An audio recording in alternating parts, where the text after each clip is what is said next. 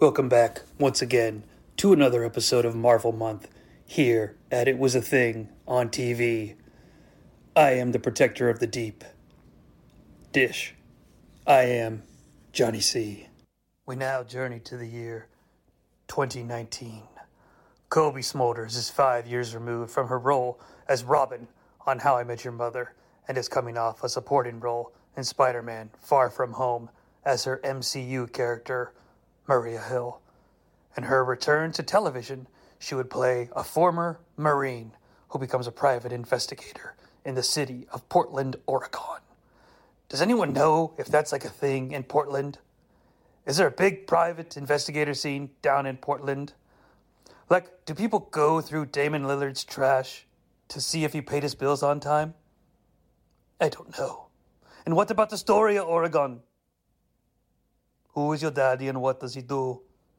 Well, with the help of Peter B. Parker, Ms. Taryn Killam is ready to help stop crime on the mean streets of Oregon as we look at Stumptown.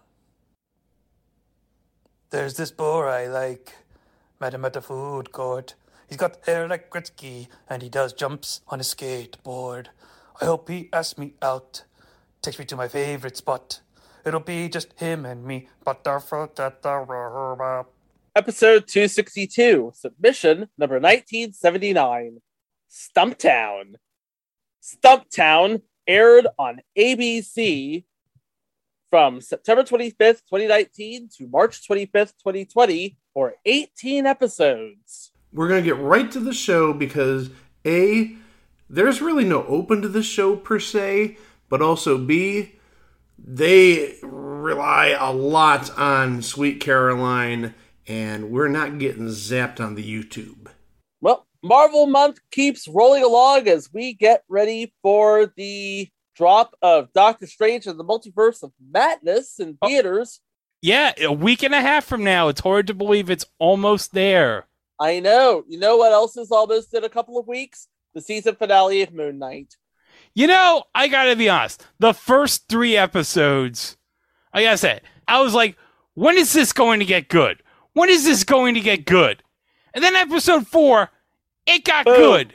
It got good. And then the last scene in episode 4, I'm like, what the hell did I just see? Chico, do you want to ruin episode 4 for Mike? Do we want to get Yaya for a spoiler alert? I'll defer to Mike on this. I don't even know what you're talking about, so spoil away. Okay, Yaya, go ahead. Spoiler alert! Spoiler alert! Okay, describe what happened in the last scene in Moon Knight episode 4. We thought Moon Knight was, we thought we had Moon Knight all figured out. And then Arthur Harrow shoots Mark, watches him sink into a golden pool of water, and when Mark awakes, he finds himself in a clean white mental hospital. Camera floats through space, revealing many of the side characters he's seen to be either orderlies and patients, including Layla, and Arthur Harrow appears to be operating the hospital, diagnosing Mark as suffering a mental breakdown. Now, I should note, Mike, Arthur is the character Ethan Hawke plays on the show. He's the villain of the show, so. Okay. So Arthur Harrow, the villain, is basically diagnosing Mark, the hero, as having a mental disorder. Which he legitimately does. But not to the point that Arthur Harrow makes it out to be. Or maybe it is. We won't know until episode 5 on Wednesday. But that's not what I was talking about. What the last scene? The last scene in the episode. You remember the last scene in the episode, right? I did not get that far before. Oh, God damn it! There was a hippo in the last scene in the episode for some reason. Wait a minute, are you talking about the hippo with the hat on his head? Yes!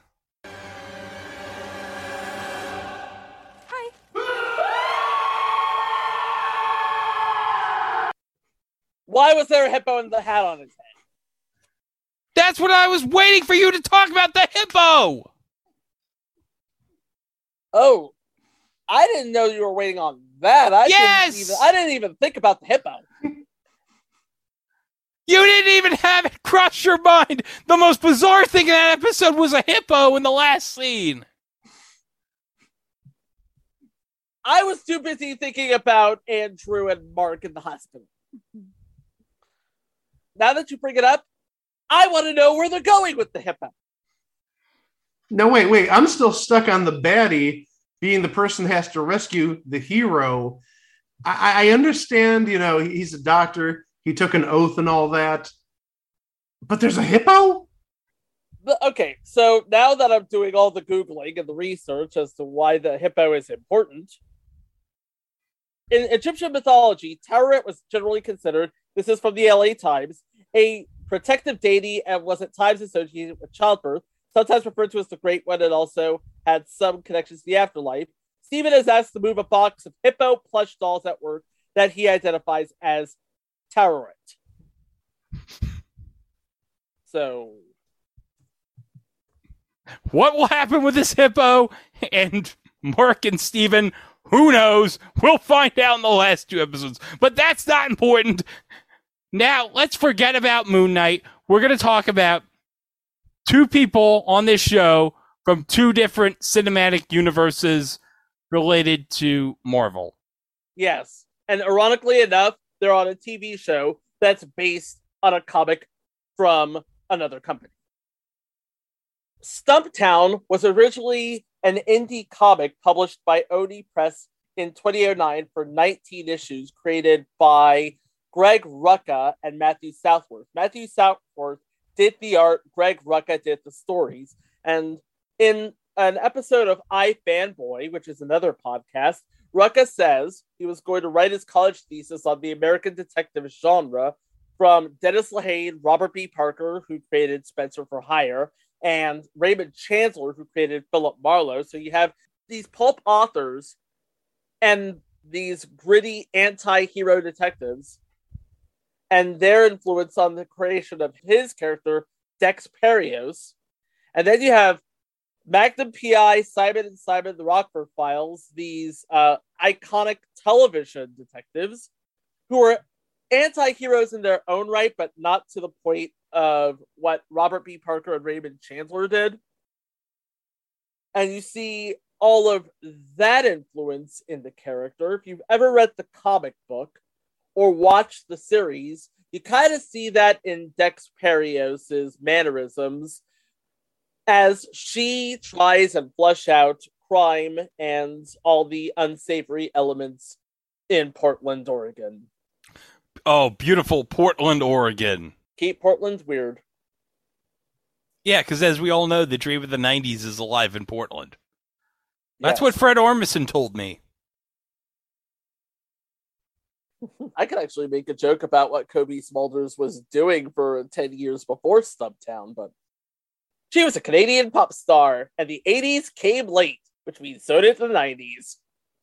Man, I can't wait for Canada to finally get Kesha.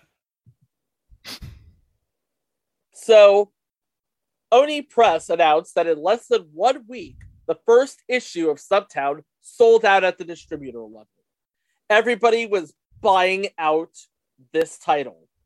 And that first volume was nominated for the Eisner Award for Best Limited Series. And, the Eisner Award is basically the comic book industry's version of the Grammys.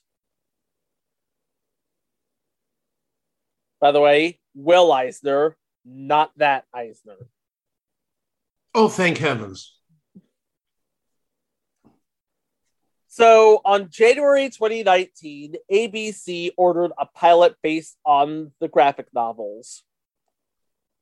A month later, on February 25th, Kobe Smulders was cast in the lead role as Dex Perios, who is a bisexual detective snuffing out the criminal element in the city of Portland. Wait, what did you say, Chico?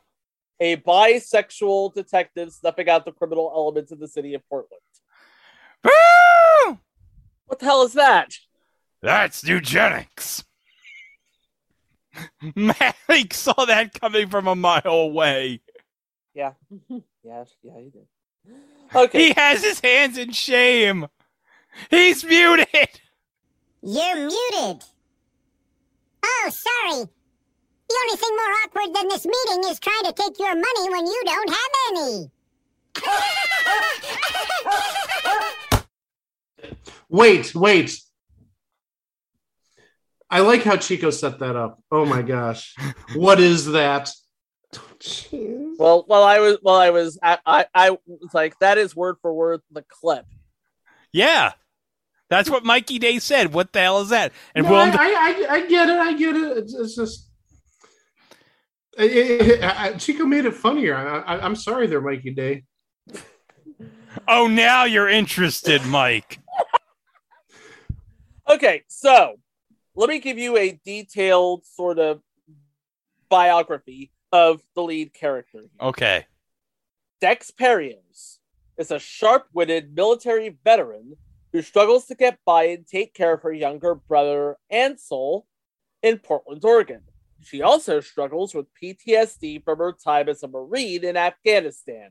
Of course, this would be in the age of Don't Ask, Don't Tell, where she worked in military intelligence until she was injured by an explosion from an IED, which killed her college sweetheart and former lover. Burdened by heavy gambling debts and unable to hold down a steady job, she becomes a private investigator to solve problems where the police cannot get involved. So basically, it's the Equalizer, except incredibly extra. Right down to the bar owner and the detective who doesn't really like Dex, but gets where she's coming from and tries to help her out. Right? Yeah. So they all provide moral support and help out wherever possible. So we already talked about Kobe Smulders in the role of Dex Perios. Her brother, Ansel's played by Cole Sibis, who has Down syndrome and works as a barback at that bar. Oh, okay. Yeah.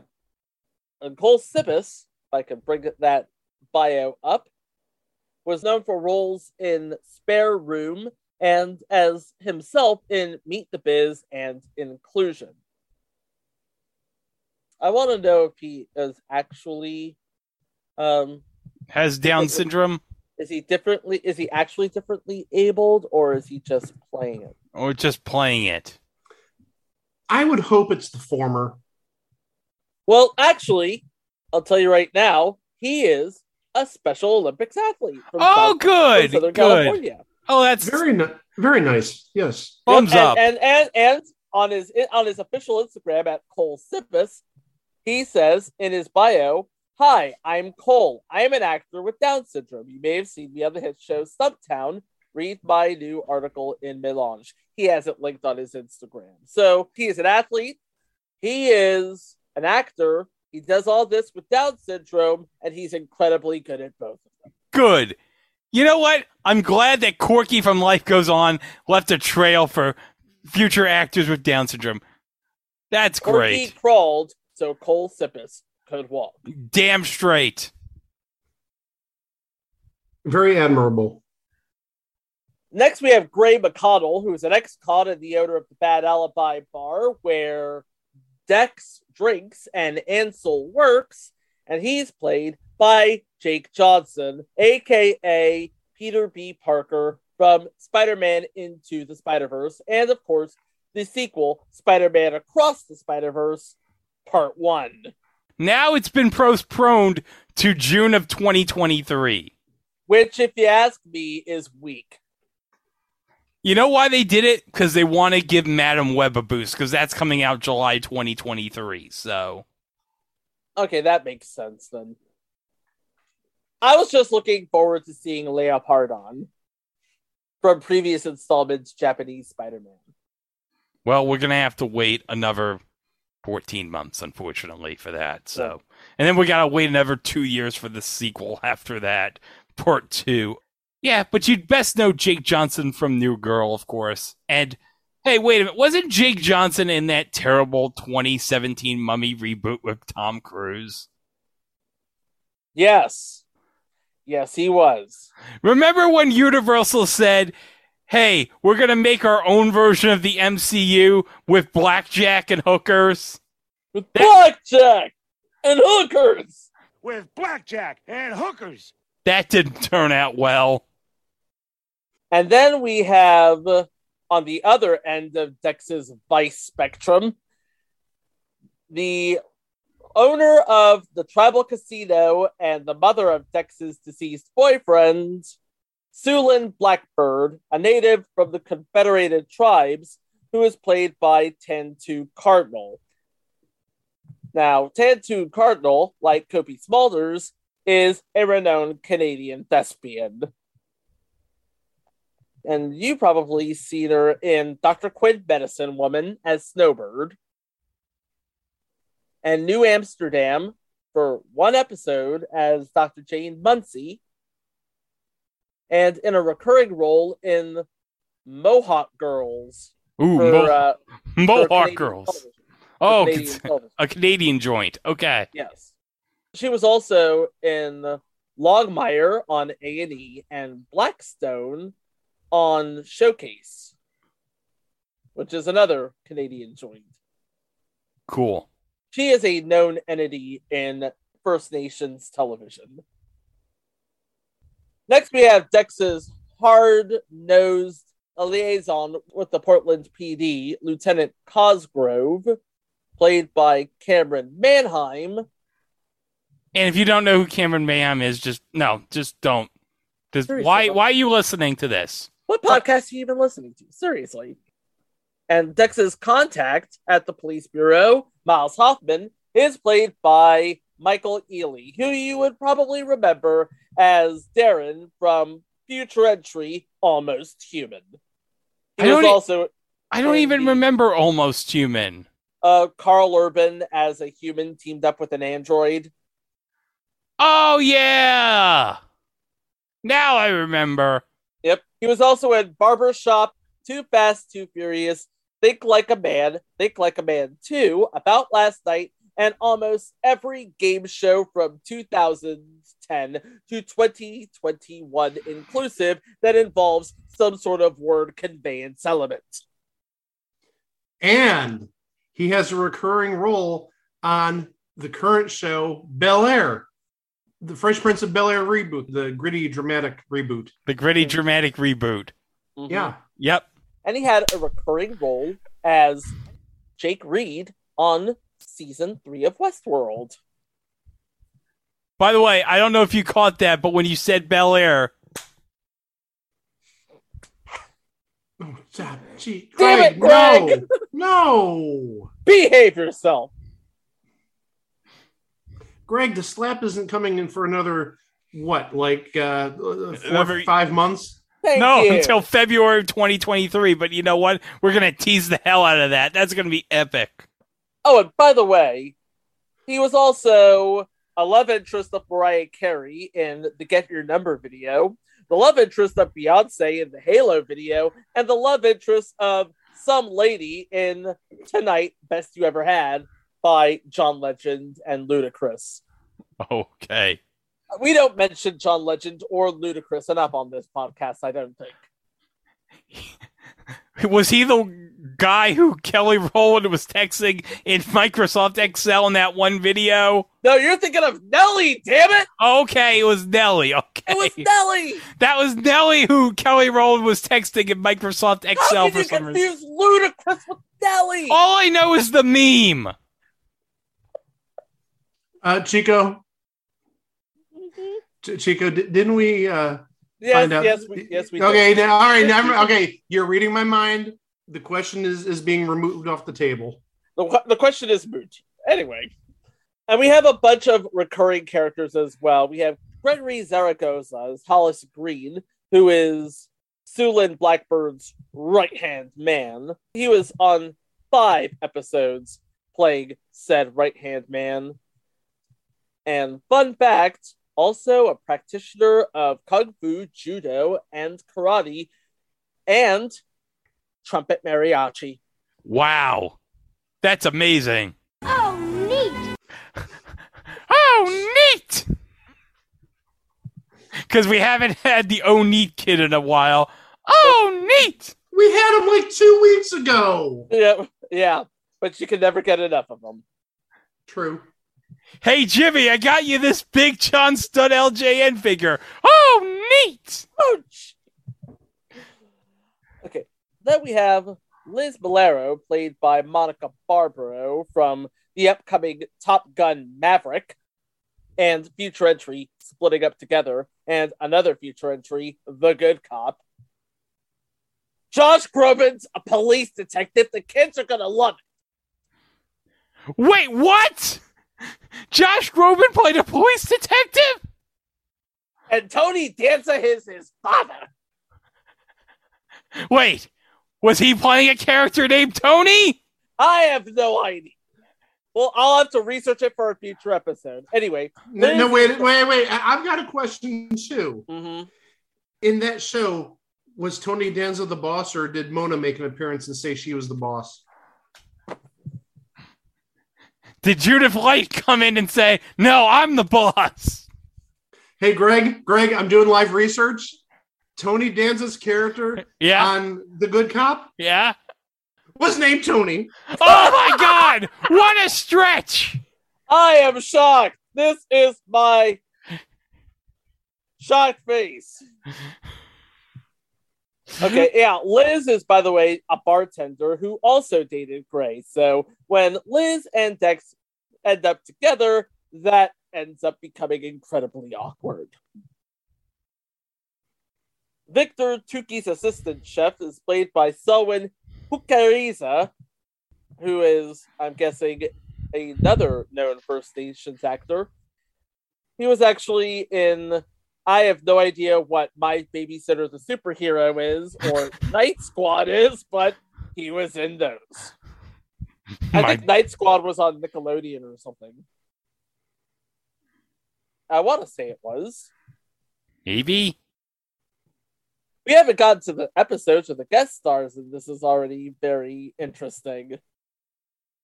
Nickelodeon! Yep. So there you go. The point man for an auto theft ring. His name is Scuzzy, and he's played by Chuck Filipov.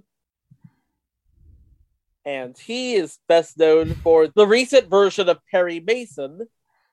They made a recent version of Perry Mason? Yeah, wait a second. There was a recent version of Perry Mason? There was a recent version of Perry Mason. I believe it's an HBO joint. It doesn't have Raymond Burr? How can you have Perry Mason without Raymond Burr? He's dead. Very much so. But just like they did Ironside without Raymond Burr, they did Perry Mason without Raymond Burr. And somehow, I don't know if it was renewed or not, but anyway, it's probably in that same boat as Westworld, where they're like looking for a window to bring it back and bring it back. Yeah. It'll probably be another 3 years. I mean, look what happened to Barry. Am I right? Oh, by the way, at the time of recording this, Barry Season 3 is premiering in 2 days. So we're 2 days away from having North Hollywood Hank back on TV. I can't wait. Damn right. Well, I missed him. I missed NoHo Hank. You give me army. You could turn these pumpkins into Cinderellas overnight, huh? You could take over Burmese Mafia, go back to 50-50 with Cristobal. Or you can just take the whole thing for yourself. 50-50 with Cristobal. I like the sound of that. Look, I need some gear from you, all right? I'll send you a list of things I'm gonna need if we're gonna do this, all right? And we gotta go out someplace far, like the desert or something. What are you doing? 50-50. Hank. With Cristobal. What are you doing? What are you doing? Come on, get up. We can't talk to each other on the phone. Cristobal. People are looking at us. 50-50 with the Cristobal. Hank. Body's trailing me an army. Stop. And rounding out the recurring cast is Charles Wyatt, a car thief who works with Scuzzy, played by Tommy O'Brien. I don't believe Tommy O'Brien has an IMDb page, but I'm looking. Okay, he does. Tommy O'Brien starred in 6 episodes of the recent season of Grownish and 2 episodes of Grey's Anatomy. Okay. And 1 episode of Glow. He played Steve in the Libertines episode. Okay. What season was that in Glow? The Libertines? Yeah. That was season 3. Okay. Season 3, episode 9, Ruth heads for LA for a big audition. And Debbie helps Bobby take the Libertine ball to the next level. So that's probably the next to last episode. Oh, and by the way, to tie this in with Kobe Smulders, we all know Christopher Lowell was on Glow, and Christopher Lowell's now on How I Met Your Father. So, there you go. Yep. But there are more antics where that came from, so let's go ahead and talk about all this fun stuff, shall we? So as we talked about how Kobe Smulders got the role, and then we talked about Michael Ealy, Mark Webber, who is an actor, screenwriter, and director who is known for Snow Day and Scott Pilgrim vs. the World, and Cameron Manheim joining the cast and roles. Unfortunately, Mark Webber had to exit the role, and that role was recast with Jake Johnson. But so you know Mark what? Webber is out. Jake Johnson's in. Yeah, but that's great. But they did get Jake Johnson, so... And interesting take from Kobe Smulders, who previewed the pilot at 2019 San Diego Comic-Con and said that Dex is definitely attracted to women and men. She tries to recover from her PTSD through sex. She's up for anything. It's one of the things that drew me to this character. Not that there's anything wrong with that. So let's talk about how Stumptown looks absolutely nothing like A, Los Angeles, or B, Vancouver, British Columbia. No, Portland. It's set in Portland, silly. It is set in Portland.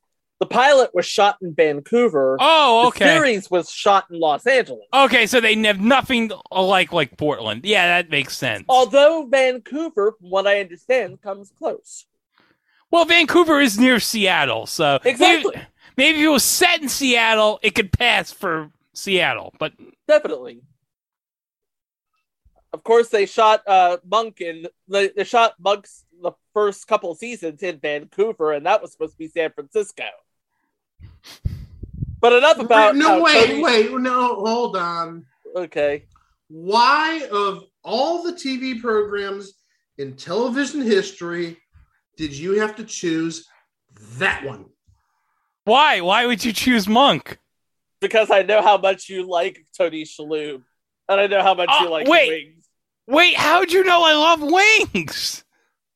Lucky guess. Anyway. Oh, okay. But you know, guys, I gotta tell you something. Oh, no. Mike, are you sitting down? I really need to control myself for this. I don't think I can. Breathe, I don't think Mike. I can handle it. I really Mike. don't. Okay, hold on. I really don't think I can handle the surprise. But okay, I'm okay. I got you. Try man. me. I got you. This is Try tough. me. This is tough to admit. Mm-hmm. I love Wings. Yeah, we just made mention of that like 30 seconds ago. I just wanted to mention that. I love Wings, and it made Tony Shalhoub's career. Oh, see, that I didn't know. But anyway, we talked about San Francisco. We talked about Vancouver. Let's talk about Portland. Here's the first episode. This was the pilot that was shot in Vancouver. And it's called Forget It, Dex. It's Stumptown. Dex Perios is a former Marine officer whose PTSD makes it impossible to stay employed, leaving her financially insecure. After gambling away her latest disability check at the local casino, the owner, Sue Lin, asks Dex to find her runaway granddaughter, Nina, in return for clearing her debt. Dex accepts the job, but her lack of experience quickly shows, as she finds Nina only to then lose her to 2 kidnappers and steals a car from a gangster whom she wrongly assumes had something to do with the kidnapping. Greg, say it. Uh-oh. By the way, that's how it's going to get a workout in this episode here. Uh-oh. Thank you. We were just testing it that time. Anyway, she meets a police detective, Miles Hoffman, who encourages her to stay away from the case. Shortly after, Sue Lin fires Dex, claiming Nina had been returned home. What? Depressed, she goes to Hoffman's apartment and sleeps with him. What? The next day, while Dex is trying to track down Nina's boyfriend, Michael, the kidnappers grab her and drive off. She subdues him and proceeds to rescue Sue Lin and Nina from an unstable Michael. Impressed, Hoffman offers to keep Dex on retainer if he comes across any other problems the police cannot handle. So apparently, that's how she becomes the #1 PI in Portland. All she had to do was find a kid, lose a kid, find out that the kid is returned, lose a kid again, and then find the kid. And have a little sex in between. And have a little sex in between. Because that's important. Playing the role of Nina Blackbird is Blue Hunt, who is known for the originals on the CW. The originals? It was sort of a spin-off of one of their gritty television dramas. I cannot remember. It's like it was a spin-off of something. One of those shows. One of those shows. It was a spin-off of the Vampire Diaries. Thank you, Brain. Oh, that makes sense. But relevant to the current month, she plays Danny Moonstar on The New Mutants. Did anybody watch The New Mutants? I saw The New Mutants. It was terrible. The only redeeming thing about that movie was Anna Taylor-Joy. That was it. That was it. She was also in Another Life on Netflix. Yeah. With Katie Sackhoff. And that's really the only person of any real note. Okay. So we go to episode 2. Missed Connections. Flashbacks show Dex and Gray meeting for the first time 6 years ago and befriending each other. Gray connects Dex with a new client, Alan, a widower who offers to pay Dex $1,000 if she finds Katrina, a girl he met at the bar. Dex locates Katrina and completes the job, but the check Alan gives her turns out to be worthless. While searching his home, someone knocks her out from behind. Hoffman subsequently informs Dex that Katrina is actually a professional con artist who has robbed dozens of men like Alan for several years. Determined to get her money, Dex tracks Alan to a motel room where she stops Katrina's psychotic partner, Megan, from asphyxiating him after discovering their relationship. Uh-oh. Alan pays Dex her fee and leaves to start a new life with Katrina. One of Gray's former criminal partners, Jack, comes by to beg for money to pay a debt. Gray refuses to help, and Jack is found murdered shortly thereafter under a bridge. Based on advice from Hoffman's superior, Cosgrove, Dex decides to apply for a license so she can legally work as a PI. So, to review, get knocked out by some con artist, go all where's my money bitch on said con artist, become a PI. That's basically the progression of events that leads us to now. Okay. Okay, and Jay Duplass is in this episode. He actually plays Alan. And of course, Jay Duplass, what hasn't he been in? Of course, he is a producer with his brother, obviously. He does Tony Hawk Until the Wheels Fall Off, Somebody Somewhere, Room 104, and On Tour with Asperger's RS, which is a really good documentary. I highly recommend it. And as an actor, you probably remember him from Search Party on TBS, Transparent on Amazon, The Mindy Project on Fox and Hulu, And again, every game show from 2010 to the present day that has some sort of word conveyance element. Mostly celebrity name game, though. Playing the role of Katrina, or Caitlin, is Zosia Mamet, who is known for The Kids Are All Right, Girls, and Spartan. But mostly for Girls. And for no reason whatsoever, here's the clip of Adam Driver on Girls saying good soup.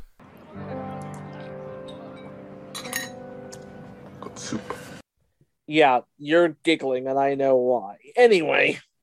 And her partner, Megan, is played by Megan Lee, who is actually a stunt woman who did her own stunts in Bright on Netflix in 2017. And I'm not going to say anything more about that. Oh, why? Why is that, Chico? Because we don't talk about Will Smith. No, no, no. No, I thought you were going to say, we don't talk about Max Landis. No, no, no. ¿Por qué no los dos? Episode 3, Rip City Dicks. Get it? Yeah. I'm not touching that with a forklift. No. No, I mean, it's slang for detectives, dude. I thought it was slang for genitalia. Okay. I thought it actually meant the action of ripping some dicks off in a city. Okay, good. No, that was the previous episode. You do know Portland is Rip City, right? That's Rip what... City Dicks, brought to you by Lorena Bobbitt. Uh-oh. Uh-oh. Uh-oh. That's the joke. 2 for 1, baby. Anyway, Rip City Dicks. Dex persuades veteran PI Artie Banks, played by Donald Logue, a favorite of ours, to take her on as his apprentice. Their first job involves a messy divorce between real estate tycoon Randall Tapper and his wife, Candace. Banks offers a great deal of useful advice and admits that he sympathizes with Dex because she reminds him of his daughter. Hoffman starts investigating Gray while looking into Jack's murder. Prompted by Banks, Dex goes to Hoffman's apartment for dinner. The two try to work each other for information on their respective cases before giving in to their feelings and ripping city dicks.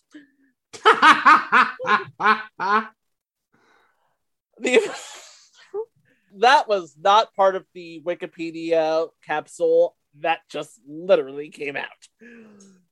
Okay, be careful how you phrase that, please. Okay. The investigation scores a major breakthrough when Tapper's current girlfriend gives Banks video evidence of him abusing her. But Dex later discovers that he sold it to Tapper, had no intention of helping Candace, and has been manipulating her from the start.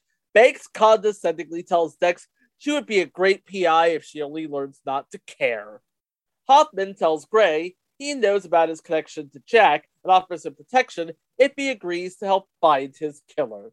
An enraged Dex visits Candace and declares her intention to bring down both Tapper and Banks.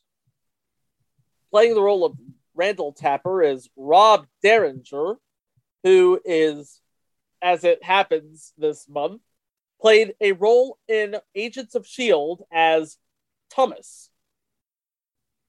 Thomas? He was one of the Agents of S.H.I.E.L.D. Okay. But he spent his life doing daytime dramas. He was in All My Children, The Lake, General Hospital, Days of Our Lives, and recently was in Queen America. He also played Derek, Greg, Okay. on the Sweet Taste of Liberty episode of How I Met Your Mother. Oh, to tie it back in, yes. The greatest episode from season 1. Remember when Barney, didn't he, steal bags from baggage claim? No, he stole his own bags from baggage claim. And when they retrieved the bags, they were found to have condoms and an energy bar. And then weren't him and Ted, interrogated by airport security? And Yes. when Barney just kept repeating, "We are international businessmen on a very important business meeting." This is an outrage. We are international businessmen on a very important international business trip. I demand you release us immediately. You demand? No. He does not demand. We have no demands. So I'm going to have to ask you to remain calm. Okay, yeah, I'm calm. I'm totally calm. We've got footage of you placing 2 bags on JFK Carousel 3 and abandoning them to purchase a last-minute flight with cash. Those bags were your responsibility. They were your bags! Sir, please. We're assessing the bag situation. Look, this is all it's a misunderstanding. Please. We are international businessmen. My colleague accidentally left the bags there. Now please let us go before we miss our international business meeting. No, I asked that you please let us go. Yes. And playing his wife is Shoshana Bush, who nowadays could be seen in On My Block, wherever that is. On My Block is actually on the... it's on the Netflix service. So there you go. Yeah, because they really need the money right now. Am I right? I've said it before, and I'll say it again. 200,000 viewers gone out of 221 million. Relax. And the stock drops like 40% because of that? They're going to be okay. No, the stock drops because everybody's reporting on it. Meanwhile, everybody who is reporting on it has a vested interest in taking out as much of Netflix's stock as possible. Because all I said was that the stock dropped like 40%. I didn't put any blame anywhere. I'll just keep it at 100, dude. And I don't think we should be giving any sort of financial advice, but you'd think now would be a good time to put a few dineros in Netflix, maybe? Probably. Also in this is Azura Sky, who you would remember as Jane from Future Entry, Zoe, Duncan, Jack, and Jane. And nowadays is Darla on Riverdale. Oh, Riverdale, of course. Twin Peaks and the Archieverse. Hey, it even has Shelley from Twin Peaks on it as the mother of Betty. That's great. I know. I remember her as Susie from CSI, who what Match and Meek? You remember her from CSI? CSI Miami, Susie. I didn't realize she was on CSI Miami. Yeah, she was sort of Ray's bastard daughter that always goes to Kane for... Oh, wait, no, not Ray's bastard daughter. Ray's bastard companion who goes to Kane for help. Okay. Yeah. She's raising Kane's niece. Ooh. Episode 4. Family Ties. Gray's old boss, Wallace Kane, escapes from custody while serving a life sentence. Oh boy. Dex's attempts to dig up dirt on Randall are continually thwarted by Banks, while Sue Lynn, who has partnered with Randall to build a school, pressures Dex by threatening to call in her debt to the casino. Banks eventually succumbs to his guilt after Dex calls him a scumbag and admits that Candace's daughter reminds him of his own deceased child. He leads her to Randall's former accountant, who reveals that the school is a cover for illegal activity. Uh-oh. Cosgrove notices that Hoffman is becoming obsessed with the Kane case and assigns it to another detective. Dex and Banks search the construction site and find evidence that Randall is smuggling counterfeit pills. With help from Sue Lynn, who abhors drug dealing on her reservation, don't we all, Dex gets Randall's to incriminate himself on camera and forces him to remove the pills, finish the school, and return Candace's daughter to her. Banks signs off on Dex's hours, qualifying her to get a PI license, and Kane abducts Gray and informs him that he will have to pull off one last job to pay his and Jack's debt. So yeah, this is starting to get interesting, to say the very least. And in the role of Wallace Kane, we have one Colin Cunningham, who is known nowadays for playing on AMC's Preacher, TNT's Falling Sky, and Stargate SG-1. I don't think we've mentioned Stargate SG-1 on this. No, we podcast. haven't. You know what? We should mention it more because we love Richard Dean Anderson. Yep. And another appearance by the Tappers. And yeah, that's pretty much the extent of bodies on this episode. I noticed that aside from people with open murder cases, not many people get killed. Episode 5, Bad Alibis. Dex is interviewed for her license. With Gray missing, she takes over management of the Bad Alibi and hires Tukey when the bar's chef unexpectedly quits. Hoffman defies orders to stay away from Gray's case and is threatened with the loss of his badge if he doesn't walk away. Instead, he hires Dex to find him instead. Basically, the detective version of money laundering. While on the job, Gray discovers that Kane plans to kill his friend Denton and has assigned his enforcer Frank to take Ansel hostage in order to keep him in line. While at a restaurant with Frank, Ansel gets in contact with his sister. She rescues him and interrogates Frank to learn where Kane and Gray are. The police stage a raid. Hoffman catches up to Kane, nearly killing him in anger before Cosgrove talks him down. Dex punches Gray for putting her brother in danger and tells him that he better come clean while he still can. Despite having found an engagement ring while searching his loft, she is unable to get him to admit that he might have feelings for her. Tukey decides to quit so he can return to his food truck. Dex receives news that she passed her interview and her license has been approved. One big name in this episode, playing the role of Janet Withers, Janine Garofalo. Oh! Yeah, big name. Yep. You know who she is. Oh, yeah. You might not know who Deborah DiGiovanni is, but she plays a waitress on this episode, and Deborah DiGiovanni was actually one of the regulars on Match Game Canada a few years ago. Oh, yeah, the Canadian version of Match Game. Mm-hmm.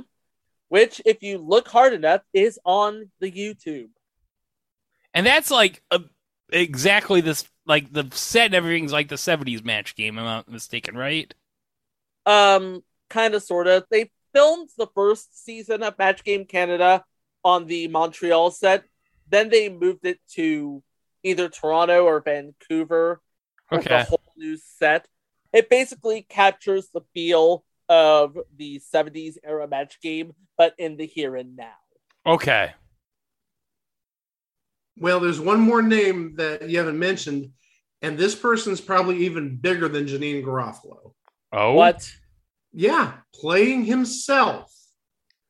CJ McCollum. You don't watch the NBA, you don't know who CJ McCollum I know is? he's from the Blazers, right? I know. No, well, he was on the Blazers at the time, but he got traded to the Pelicans this past season. Okay, so now he's King Cake Baby's problem. Essentially. Yeah. Him and Zion Williamson, yes. They all have to run away in terror from King Cake Baby, which I don't blame them because King Cake Baby is very scary. Okay. Hey, tell us who's scarier, King Cake Baby or the original Pierre the Pelican? That's really a coin toss. Yeah. At least King Cake Baby, at least he get the excuse that he's a baby. Right. He doesn't know any better. No. He doesn't know he's scary. No, he does not. Episode 6, Dex, Drugs, and Rock and Roll. Fiona X, a punk rocker who is also Dex's ex-girlfriend, hires her to track down a stalker while also making it clear that she is still attracted to Dex. Ooh. Mike, you see what I'm doing here? Hoffman is unsure of his relationship with Dex, and Kara tells him that he should tell her how he feels. After a scare at a concert, Fiona reminisces about their past romance, and they sleep together. Always goes back to sleeping together. Gray meets Liz, a guide for a local paranormal tourism outfit, and they hit it off to the disapproval of Ansel, who fears that Gray will abandon him now that he doesn't love his sister. After Ansel locks himself in Gray's office, Dex and Gray explain that no matter what, they will never let anything drive apart their friendship. Sookie's truck is shut down for minor health permit violations, and he asks Cosgrove for help. They bond over their shared love of Mexican cuisine and begin a platonic friendship. The police locate the stalker. The man claims Fiona sent him dozens of letters, which turn out to have been written by her controlling manager, Nick, whom Hoffman arrests. Fiona asks Dex to help her, but Dex turns her down, stating she's not the person she was 10 years ago. And Hoffman takes Dex on a bowling date. Oh, that's nice. Yeah, it's nice. Bowling is great. Bowling is incredible. I love bowling. It's aerobic. It's anaerobic. Anyway, Iona Geeka in Art Imitating Life, she is a musician who is on the soundtrack of Snow White and the Huntsman, The Runaways, and Death Note. She plays Fiona X in this episode. By the way, again, tying it back to the month, Runaways. Even though technically that's not MCU canon. At least they haven't. No. Anything that was not with the Marvel Studios banners in this gray area, where if it's canon or not, like. It did no, have no, it did not have Marvel Studios. Anything that's not Marvel Studios that was produced by Marvel TV and not on Disney Plus is in that gray area on if it's canon or not, except for like the Netflix shows, because now they're in their own category on Disney Plus as the Defenders Saga. So, okay.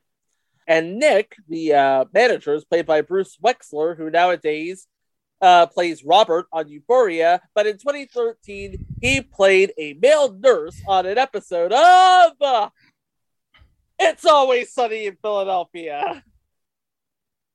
The gang gets quarantined. The episode. Oh, is that the episode where freaking Frank has to use all the Purell?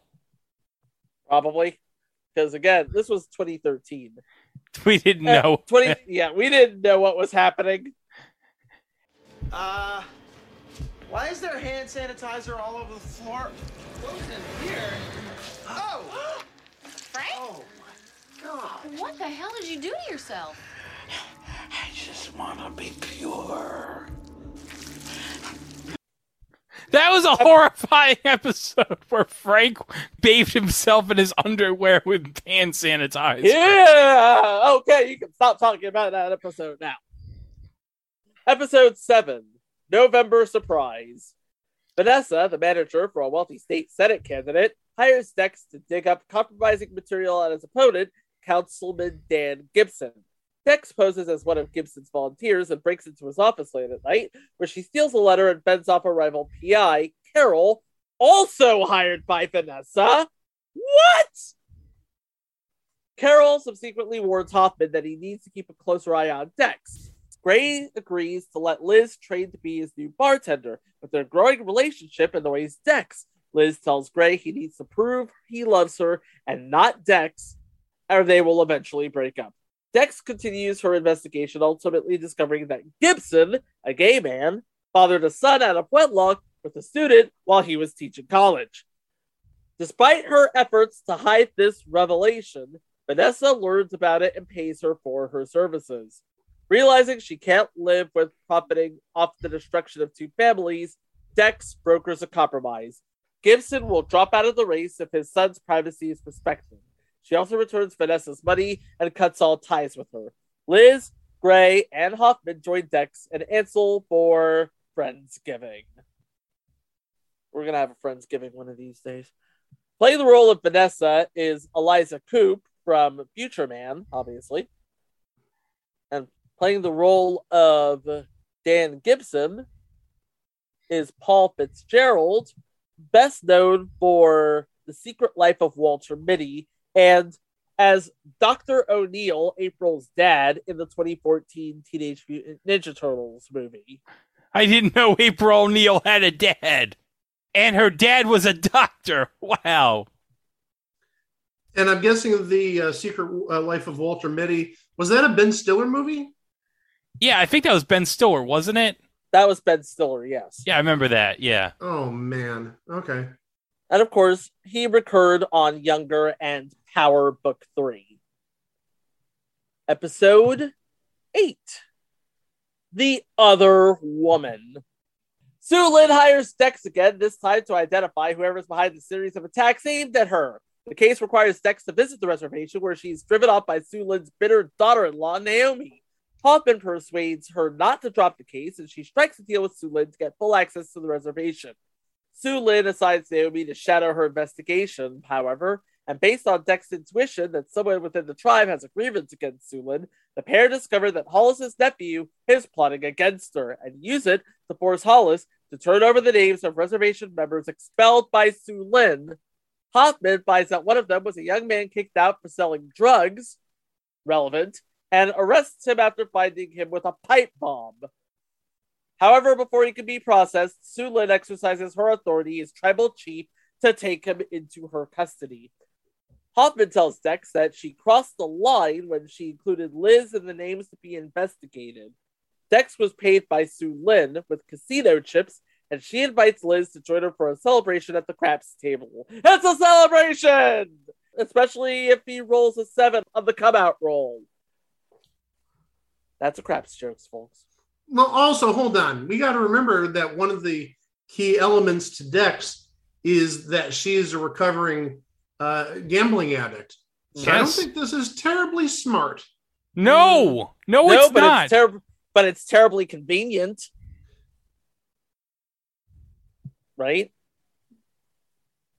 Yeah, just read the next line, because this is expected from like half the episodes we've talked about thus far. Yes, the next slide reads, the next morning she wakes up to find a naked Liz in bed next to her. I'm sensing a trend. Yeah, think? Playing the role of Naomi is Moon Daly, an actress known for Crossing Lines, I Am Not an Easy Man, and Magellan. I'm guessing they're all Canadian productions. Episode 9. Dex Education. Dex and Liz agree that since they don't remember having sex, they won't tell anyone about their girls' night out. Dex's high school nemesis Penny hires her when her daughter Jennifer is expelled for selling Adderall, which she swears was planted. Drugs are bad, kids.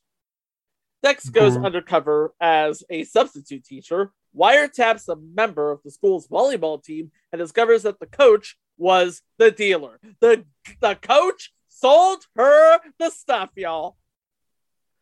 Meanwhile, Gray found out from Ansel that Liz had spent the night with Dex. When Dex cannot be straightforward about what happened, Gray tells her she's not welcome in the bar any longer. Hoffman is hurt as well, but buries his feelings and tells Dex their relationship should be kept professional. The coach is arrested after seeing buy more pills and tried to flee. Jennifer is cleared and Penny makes amends with Dex. With video footage provided by Sue Lin, Gray discovers that Liz intentionally got Dex drunk to destroy their friendship once. And then he kicks her out. Sue Lin told Dex that it was time for her to get her life in order. Ansel tells Dex he wants to move out and live an independent life. Gray goes to see Dex, only to see that Hoffman got there first. So, suffice it to say, things get really awkward. Playing the role of Penny is Lindy Booth. I'm not mistaken, she was actually in the famous Jet Jackson as Riley, who played Agent Hawk in Silverstone, the show within a show on the famous Jet Jackson. She was also in all 42 episodes of The Librarians and the movie Kick-Ass 2. With Nick Cage. And Aaron Taylor Johnson, who, as we all know, was the MCU Quicksilver. Isn't that right, Chico? Yep. And Kraven the Hunter in the SSU. She was also on all 44 episodes of Future Entry Relic Hunter as Claudia And she was in all 15 episodes of Future Entry, Erie, Indiana, The Other Dimension. Oh, God, I don't even think I put Erie, Indiana, The Other Dimension on the list. We had the original series, but not the crappy not the Canadian sequel. So, spin-off. yeah, that was on Fox Kids. Yeah, it's going on there now. Nice. Also playing Michael Harris in this episode is Corey Blevins. He played Agent Buckholz on 8 episodes of the epic series Get Shorty, not the movie. But also, since we all enjoy a good It's Always Sunny reference, he played Benjamin's dad on the episode Frank Reynolds' Little Beauties, where Frank actually tries doing a beauty pageant with little kids. Oh, God! And this guy plays the dad of the only boy competing in the competition. Oh, that was a great scene. That was a great episode. Beautiful. Welcome to our legitimate show of kids.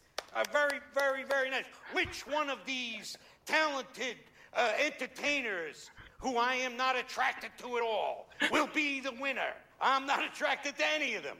None of them. And that's the way it is. That is the best episode because of Frank's makeup. He gets it done by like a mortician. A mortician. Yeah. And he's just pale. Oh my gosh, that is hilarious. Unbelievable. Oh, but perhaps one of the bigger known names in this cast list, Peyton Elizabeth Lee, who played Alyssa on the episode. Nowadays, she could be seen on Disney Plus as Doogie Kamealoha MD. Oh, yeah, that's right. And wasn't she Andy Mack also? She was also Andy Mack, yes. She was also on Andy Mack with Asher Angel, who, of course, is now Billy Batson in Shazam. Wrong comic universe. Well, I know, Yeah, but still. Well, technically, remember, Shazam is called Captain Marvel originally. Nice. That's a tease for the next episode. And speaking of next episodes, episode 10. We're halfway home, folks. Reality checks don't bounce. Celebrity judge Antonio Price pays Dex to deliver a summons to his older brother Latoris for selling the house he bought for him behind his back. Dex discovers that Latoris used the money to purchase rare civet cats for pet shop owner Dwaddle Chen, but since the cats were seized by customs officers, he's terrified Chen will kill him. Hoffman is assigned to escort a police captain's wife to a concert, and on the way home, her car is stolen and Hoffman uses his leverage on Gray to force him to help find it. Latoris is abducted, and the judge refuses to pay the ransom, and thinking that his deadbeat brother isn't worth it. Ew. Salty. That causes Dex to reevaluate her hostile reaction to Ansel's wanting to leave the house as she realizes that he's tired of being treated as a child and wants a chance to live like a normal adult. Dex stages a rescue to free Latoris from Chen, but the judge is shot and decides to give his brother the money to get his cats back after he declines an offer to move in with him. Ansel moves out with his sister's blessing. Hoffman tells Gray he'll be going undercover as an informant in exchange for his record being clean. So playing the role of Antonio Price, another favorite of ours, Mike Epps from the Friday sequels. Not the actual Friday movie, but the sequels. The sequels. Oh, and he was also in the other version of Uncle Buck, the one that doesn't have Kevin Meaney in it. Oh, the other feature entry? Not the other feature entry. The other Uncle Buck, yeah. Yeah. And playing his brother Latoris Price, T.K. Carter, which we will talk about later this year on Good Morning Miss Bliss. And he was also in future entry Just Our Luck. If we ever get more episodes of that, we will cover it because that is a batshit insane show. I will, however, plug the 13-week theater episode on Just Our Luck because, like he said, it was a batshit insane show. It was! I'm not arguing you. And, a couple of really big names on this episode as Waddle Chen, Keone Young. Y'all remember Keone Young, right? He was in Samurai Jack as the young emperor. He was in Young Justice as Sensei. He was an Archer. Okay. Naruto. Phineas and Ferb. Avatar: The Last Airbender. Oh, okay. He was in Marker. Future entry. Marker. With Richard Grieco and Gates McFadden. Oh, okay. He was with Booker and Dr. Crusher. Yeah. I love Gates McFadden, but I don't love her as much as Tony Shalhoub. Look, he was also in Kay O'Brien, and he played Super Ninja in Chuck Norris Karate Commandos. Oh, great. Chuck Norris Karate Commandos. And he was the original voice of Storm Shadow on G.I. Joe. Oh, cool. So suffice it to say, he did a lot. But not as much as John Posey, who played Captain White on this episode. He is on my list of pilots to look for, the original pilot of Full House. He's right up there with the Sailor Moon live-action animation pilot. Wait, was he the original Danny Tanner? He was the original Danny Tanner. Well, guess what? This is going to become relevant in a couple of days. Yes, it is. As if me teasing Captain Marvel wasn't a tease enough. Yeah. By the way, he was also on several episodes of Teen Wolf and How to Get Away with Murder. Episode 11, The Past and the Furious. While trying to find a new balance now that Ansel is left, Dex is approached by Jeremy Stevens, a veteran who recently learned he was adopted and wants to find his real parents. Based on our client's discovery that he's 48% Native American, Dex looks into the adoption agency that handled his case, but learns that all their records were sealed when the agency closed. Gray meets the carjacking ring Hoffman assigned him to, including a young mechanic named Max, who he begins to develop feelings for. Ansel starts working on a list of things to do to prove that he's a real man, but Gray tells him that his maturity already makes him that. Dex finds Jeremy's dad, but he leaves after telling Dex he could never be a father. She then discovers that the agency falsified the report used to convince the state to have Jeremy taken from his mother, who has since died from drug problems. With Sulin's help, Jeremy is reunited with his aunt and her family. Dex decides to start attending a veterans group that he recommended to her, and Gray's new boss asks him to help dispose of a heroin shipment the gang stole by mistake. How do you steal heroin by mistake? How is that even possible? I don't know. Playing the role of Jeremy is Robert Adamson, who you would probably remember if you are a big fan, and I mean a really big fan, of The Young and the Restless. He played Noah Newman. But aside from that, he hasn't done much yet. Oh, and the young mechanic named Max is played by Inbar Lavie, who you would know from Imposters, another future entry. And also a never cover, Lucifer. Episode 12, Dirty Dexy Money.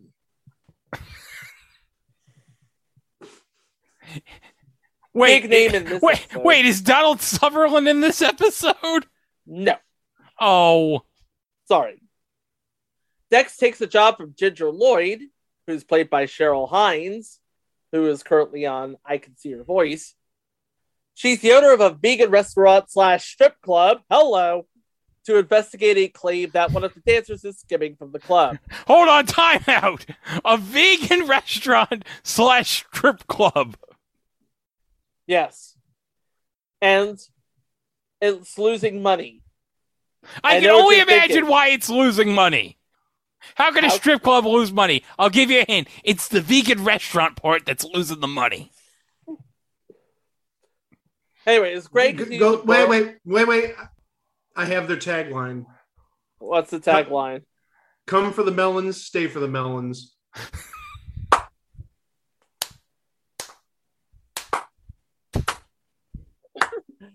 As Gray continues to burrow his way into the gang, Hoffman clashes with Jimmy, a vice detective and friend of Cosgrove's who insists on being involved with the case. Ginger showers Dex with attention and gifts, something strictly prohibited by PI regulations, and attempts to get her to sleep with a dancer. Everything comes to a head when the dancers reveal that they've all been skimming to help a colleague who blames Ginger for his injuries. By the way, that line, Mike, would not work because this is a male strip club. So it would be come for the pickles, stay for the pickles. Oh, no wonder this strip club's losing money. It's a vegan restaurant / male strip club. Okay, I stand corrected. This place is terrible. It should just shut down. Now. Actually, I think I've been there. It's not come for the pickles, stay for the pickles.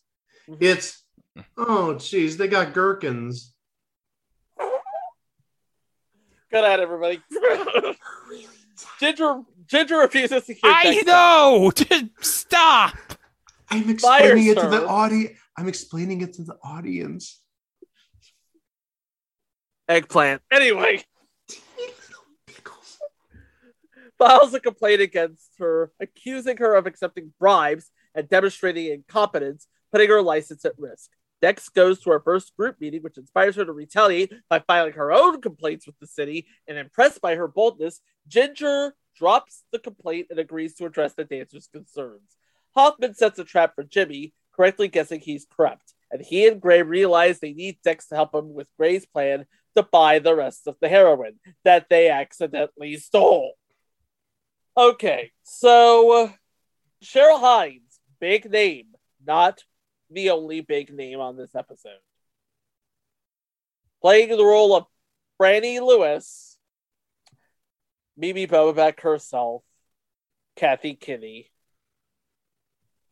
And we talked about Kathy Kinney all the way back in episode 50 in Tag Team. That we did. Episode 13, The Dex Factor. Yo, you dealing with the Dex Factor. I got everything I ever wanted, and I'll never give that back. Oh, I know you hate it. Dex Factor. But you ain't gotta look at me like that. I said you ain't gotta look at me like that. Dex agrees to pose as Gray's drug buyer from Los Angeles. She meets Violet, a U.S. Army former CID special agent, at her support group. However, Violet is secretly a fixer sent to retrieve the stolen heroin. Uh-oh. She flirts with Dex and they connect over their experience with trauma and adjusting to post-military life. After making love, which seems to be a recurring theme here, they trade phone numbers the next morning. Well, at least they know what they're getting into. Gray leaves the bad alibi in Ansel's care, and Tukey swings by to help. After the sting operation goes down, Dex finds Violet outside the body shop holding a gun. Surprised to see her there, Violet tells Dex she doesn't want to hurt her, but Dex says her best friend is inside and a fight ensues. Violet is wounded and thrown over the balcony, but when Dex looks down, she's gone. With help from Sue Lin, Gray gets Max out of town and gives her his truck to escape. Ansel gets permission from Dex to take driving lessons, and later at the bad alibi, the bartender brings Dex a cocktail sent by a woman that's similar to what Violet was drinking when they met. Dex looks around, but Violet has slipped away.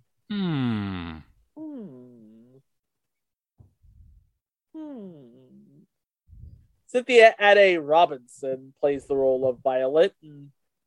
She was a woman in San Francisco in the Star Trek Into Darkness movie. Star Trek Into Darkness. That was J.J. Abrams basically saying, I'm going to make my own version of Star Trek The Wrath of Khan with blackjack and hookers. With blackjack and hookers. Great job, JJ, for making us think that Benedict Cumberbatch was playing a completely different character when everyone and their mother knew he was playing Khan. Great job. Okay, and Cynthia Ade Robinson, aside from being a recurring face on Power and Chicago Med and Shooter, is going to be the upcoming Lord of the Rings of Power for Amazon. So, a little something to look forward to. Episode 14, Till Dex Do Us Part. Claire Chesterfield hires Dex to do a background check on Zach Knight, a tattoo artist and her sister Jenna's fiance. Dex visits his parlor and grills him, learning that while Zach himself is clean, he does have a secret. He blames himself for the accident that killed Dahlia, the girl he was supposed to marry before he met Jenna. This is going to end well, by the way.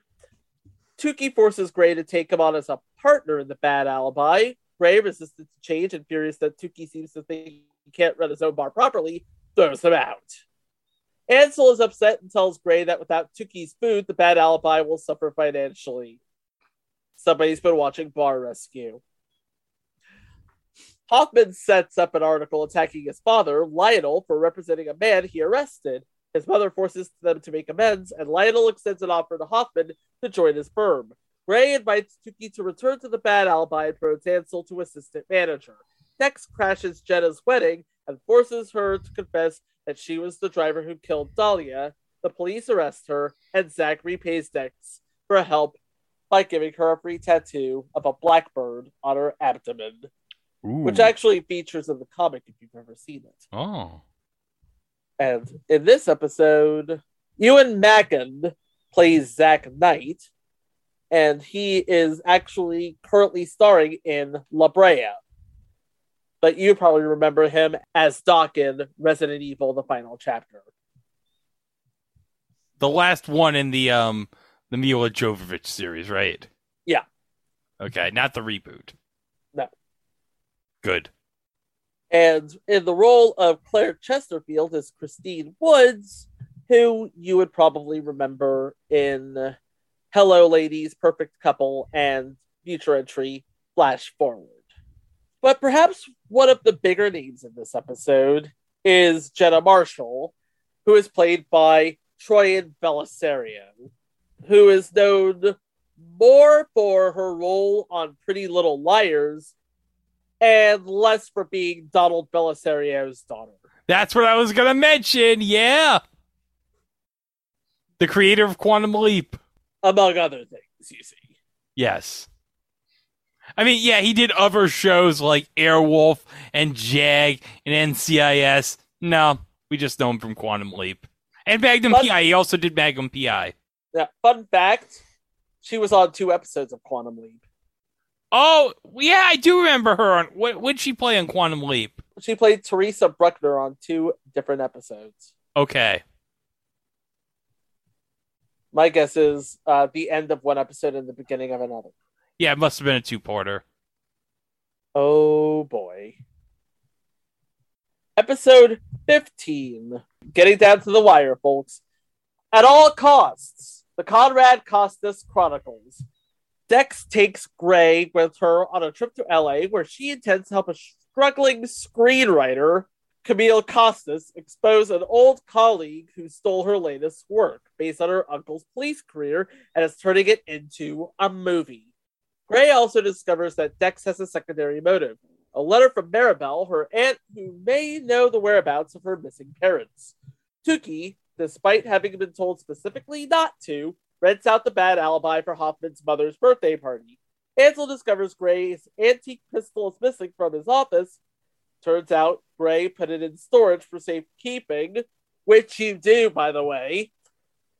Dex gets a copy of the script and proves it was plagiarized, but her rented apartment is burned down before she can finalize the deal. She has Gray spread rumors that she has video evidence, allowing her to set up a sting and catch the washed-up actor hired to try and kill her. The producers give in and agree to all of Camille's demands. Gray meets his long-lost father, who has started a new family, and finds the closure he's long sought. Dex goes to see Maribel, who reveals that her parents may have abandoned her and Ansel to protect them. So a lot of things to process here. And by the way, Mary Passeri plays Camille Costas. And of course, she was in 11 episodes of Best Friends Whatever. And aside from that, mostly roles. But not the biggest name in this episode. Oh? By no means. By no means. Are you ready for this, boys? Okay. I know what's coming. I don't know if Greg's ready for it. What is it? Who is it? Playing the role of Chuck Drackner, Curtis Armstrong. Curtis Booger Armstrong. Curtis Booger Armstrong. Oh, that's... Well, now, hold on. Legitimately, guys, depending on what generation you're from, you either know him as Booger or you know him as Snot. Snot on American Dad, yeah. Right. Or you could be that in-between generation who knows him as that guy from Moonlighting who was dating Elise Beasley's character. That's right, yeah, he was on Moonlighting. That is not streaming or on DVD anywhere. You know, especially because poor Bruce Willis right now. You know what? We need to have him get the residuals right now. Please, Thank Buena you. Vista, put Moonlighting on streaming somewhere. Thank you. Now, I wonder how much of it, and I'm sure it's very little, has to do with the Al Jarreau theme song. I read something online or something like from Gwen Gordon Caron, the executive producer of Moonlighting, saying one of the reasons why it's not streaming anywhere is because something to do with like the music rights. Said. God, they use a lot of popular music on Moonlighting. Yeah, so that's probably why. Yeah, they'd have to do what they did with Captain N and Super Mario Brothers. Or you know what? Have Shout Factory handle it. Shout Factory can handle anything. And if Shout Factory can't handle it, certainly Mill Creek can. Oh, one more known voice he does. He was Dan! Dan? On Dan Versus. Oh, yeah, Dan Versus. All 51 episodes. He played Dan. Dan. Which, I don't know if we would cover it or we wouldn't cover it, but we love that show. I don't love it as much as Wings. I know. Episode 16, All Quiet on the Dextern Front. Dex takes on a new case helping a mother who's lost custody of her children, which triggers parallels to her time in Afghanistan. After memories of Afghanistan reemerge, Dex spirals and must face the reason behind Betty's death. Back to Bad Alibi, Gray and Tuki coach Hansel on how to ask a girl out for a date. Why didn't anybody coach me how to do that? Anyway. Hey, legend in this episode. Oh, big legend. Big legend. And we've talked about him in the past. Play the role of Mr. Shoemaker, Bernie Capel. That's right, Bernie Capel, baby. Where do we start with him? We're talking Siegfried on Get Smart, Doc on Love Boat. The Love Boat. And we talked about him all the way back in When Things Were Rotten, which was in episode 69. Nice. Yeah, he's done it all. Yeah. Episode 17, The Dex Files. Well, now, Greg, don't laugh at that when we just had All's Quiet on the Dextern Front and all these Dex education, all these little subtle play on words with Dex. No, please. Chico. It's a good thing this is an audio podcast and not a video podcast, because I'd be going to hell right now. Oh, you're already there. You're just now flaunting it. Anyway, it's like you were going to hell a long time ago. You're just enjoying it now. You're just being upgraded to first class. Okay. Good. Dex's former client, Jeremy, introduces her to Major Elders, who has intel on Betty's death. Dex, suspicious of the information and looking for answers, investigates a potential cover-up involving Betty's unit in Afghanistan. Elsewhere, Hoffman and his partner Lee work closely on a sting operation which shockingly involves a familiar face. Meanwhile, Gray's newfound relationship with his father is tested. Playing the role of Major Elders is Michael Beach, who you would probably remember from Aquaman as Manta's father, Jesse. He was also in Mayor of Kingstown, SWAT, and Truth Be Told, and The Rookie, and SEAL Team, and Swamp Thing, and Dynasty. The CW one. The reboot with Liz Gillies. Yes, but mostly the two DC shows. No, the DC show and the DC movie. Yes. And finally, episode 18, All Hands on Dex. To get justice, Dex takes matters into her own hands after finding herself at the forefront of a murder investigation where she's the prime suspect. Meanwhile, Hoffman struggles to remain impartial in the investigation and could lose everything if he continues to help Dex. Elsewhere, Gray attempts to work on his budding relationship with his estranged father, while a familiar face from the past makes a surprise visit. This is basically a season finale where all of your past comes to haunt you, and all of your present and future as well. No names of note here, but you can imagine where there is this gigantic cliffhanger, and you're waiting for it to be resolved, and ABC's about to give it to you. In fact, ABC does, to the point where they bring in a new executive producer from Agents of S.H.I.E.L.D. and Fringe, Monica Owusu-Breen, who will succeed Matt Olmstead, who was running season 1. And she also served as a writer on Lost, Alias, Midnight Texas, Revolution, Brothers and Sisters, Not the Chris Lemon Brothers and Sisters from 1979, and Charmed. And everything's ready to come together for more antics in Stumptown. But then reality delivers a punch in the gut. It's time to get serious, folks. Because as you know, in March of 2020, the COVID-19 pandemic hits the world hard. And production had yet to begin on season 2 of Stumptown, when on September 16th, it was announced that production delays caused by the pandemic meant the series would not be ready in time. And ABC, not willing to wait the time out to, get the series to air, effectively canceled the series. They did shop the series around, but a change of showrunner would have delayed scripts, and the show would have not been ready until April 2021 at the very earliest. As of this recording, the series remains canceled and is yet to find a home anywhere. So what was that in that Man versus Bear episode where you talked about if it's been 1 year or something, you can just assume, yeah. Yeah, the futon critic rule, I call it.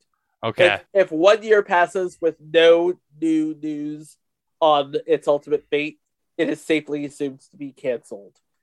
Again, this being 1 year since April 2021, we can safely assume that Stumptown is no more.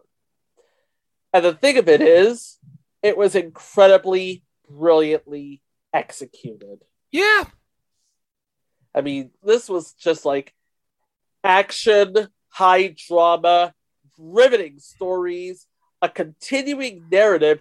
This was a detective story with intelligence, basically. Yes. For the modern day. And it had your anti-hero who is beautifully imperfect and unapologetically imperfect. And people were just drawn to the character. I know Kobe Smulders was drawn to the character. Oh, yes. She owned that role. Oh, yes. Kobe Smulders is great in anything she's in. Indeed, she is. I've got some lines here from Carolyn Framke from Variety. She said, with only one episode to go on, the pilot, it's hard to say how Stumptown will handle its upcoming cases of the week or if it will shade Dex out beyond her cliched facing. Spoiler alert, it does.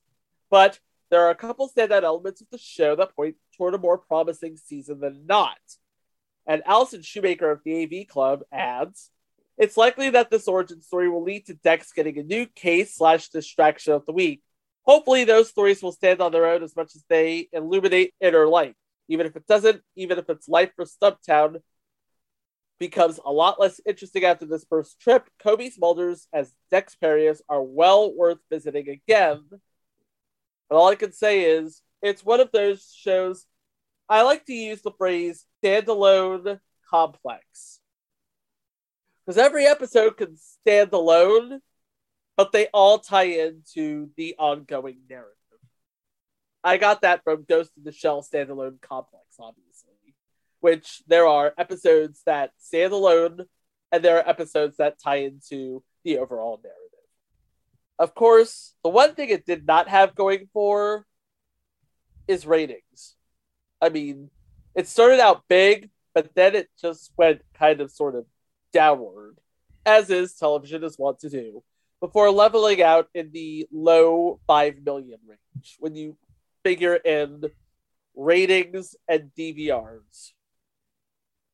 But it did score high on the total viewers for the ad-friendly adults 18 to 49 demographic, which may have factored into ABC deciding to renew it.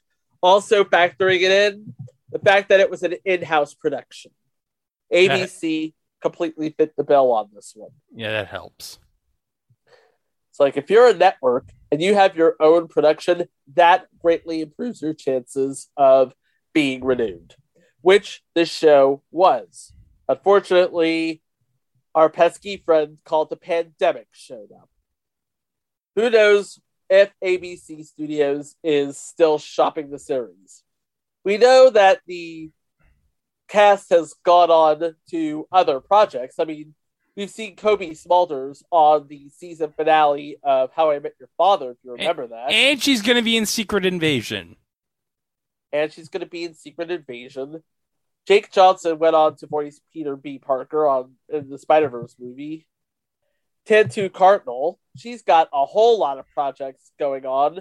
She's going to be in The Last Manhunt, Quarter Gas Animated. Can't wait for that. Oh, Lance Storm can't wait for Quarter Gas Animated, I'll tell you that much. Cole Sibbis, he's still doing his work with Special Olympics. That's good. Adrian Martinez is still working. He was in the Imagine Dragons video. I want to say he's producing right now. Yeah, he's producing. He's producing a couple of shorts, so. And Cameron Manheim. She's in the Law and Order reboot on NBC. Yep. Michael Ealy, he's got a burgeoning movie career. He's actually going to be in Reasonable Doubt coming soon. Reasonable Doubt. And of course, he plays Reed Broderick on Bel Air. But yeah, it's like nobody's career was done in by this show. If anything, this show helped a lot of careers. It helped put a lot of First Nations actors' names out there, and that's always to be lauded. It helped to put the city of Portland out there as something besides Portlandia. No offense to Fred Armisen. Or the city where Damian Lillard plays basketball. You want this show to succeed? No. This show did succeed. Unfortunately, it was dealt a bad hand.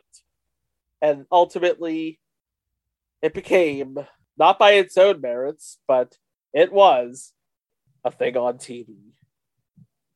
Yeah. Well, that's going to do it for this episode. And of course, as always, you can go to our website, itwasathingontv.com, where you can catch the 261 episodes previous to this, and you can go to watch all the live shows, all the minisodes, all the special episodes we've done, like the remastered episodes, or the It Was a Thing on TV Presents is. I don't know if that's even a word, but I made that up. That's fine. That's fine. This is fine. And if you can go to our socials, you can go to @ItWasAThingOnTV on Instagram and on Twitter, and @ItWasAThingOnTV podcast, because Facebook algorithms and all that crap. And of course, you can always stay up to date with our next episode coming on Thursday as Marvel Month continues. And we're talking not one, we're talking 2 actors who have been in the MCU. And their sisters. And they're helping to raise Bob Saget. What? Hey, tying this all back in, because remember, as we all know, we talked about Robin Scherbatsky and we're talking the voice of old Ted Mosby. Yeah. And would you believe that Dr. Katz is involved? What? Oh, Dr. Katz. Dr. Katz. Jonathan Katz. This will all make sense on the next episode of It Was a Thing on TV Marvel Month. Thanks for listening. Please be kind to each other, and we will see you for the next one. Wow! Private Eye Dex Parios is on the case in ABC's new rollicking caper, Stumptown. She's a smart aleck rogue detective, cleaning up the streets of Portland her way. Good thing it's trash day. Stumptown Wednesdays on ABC. And she has lots of sex. That's eugenics. What the hell is that? That's eugenics.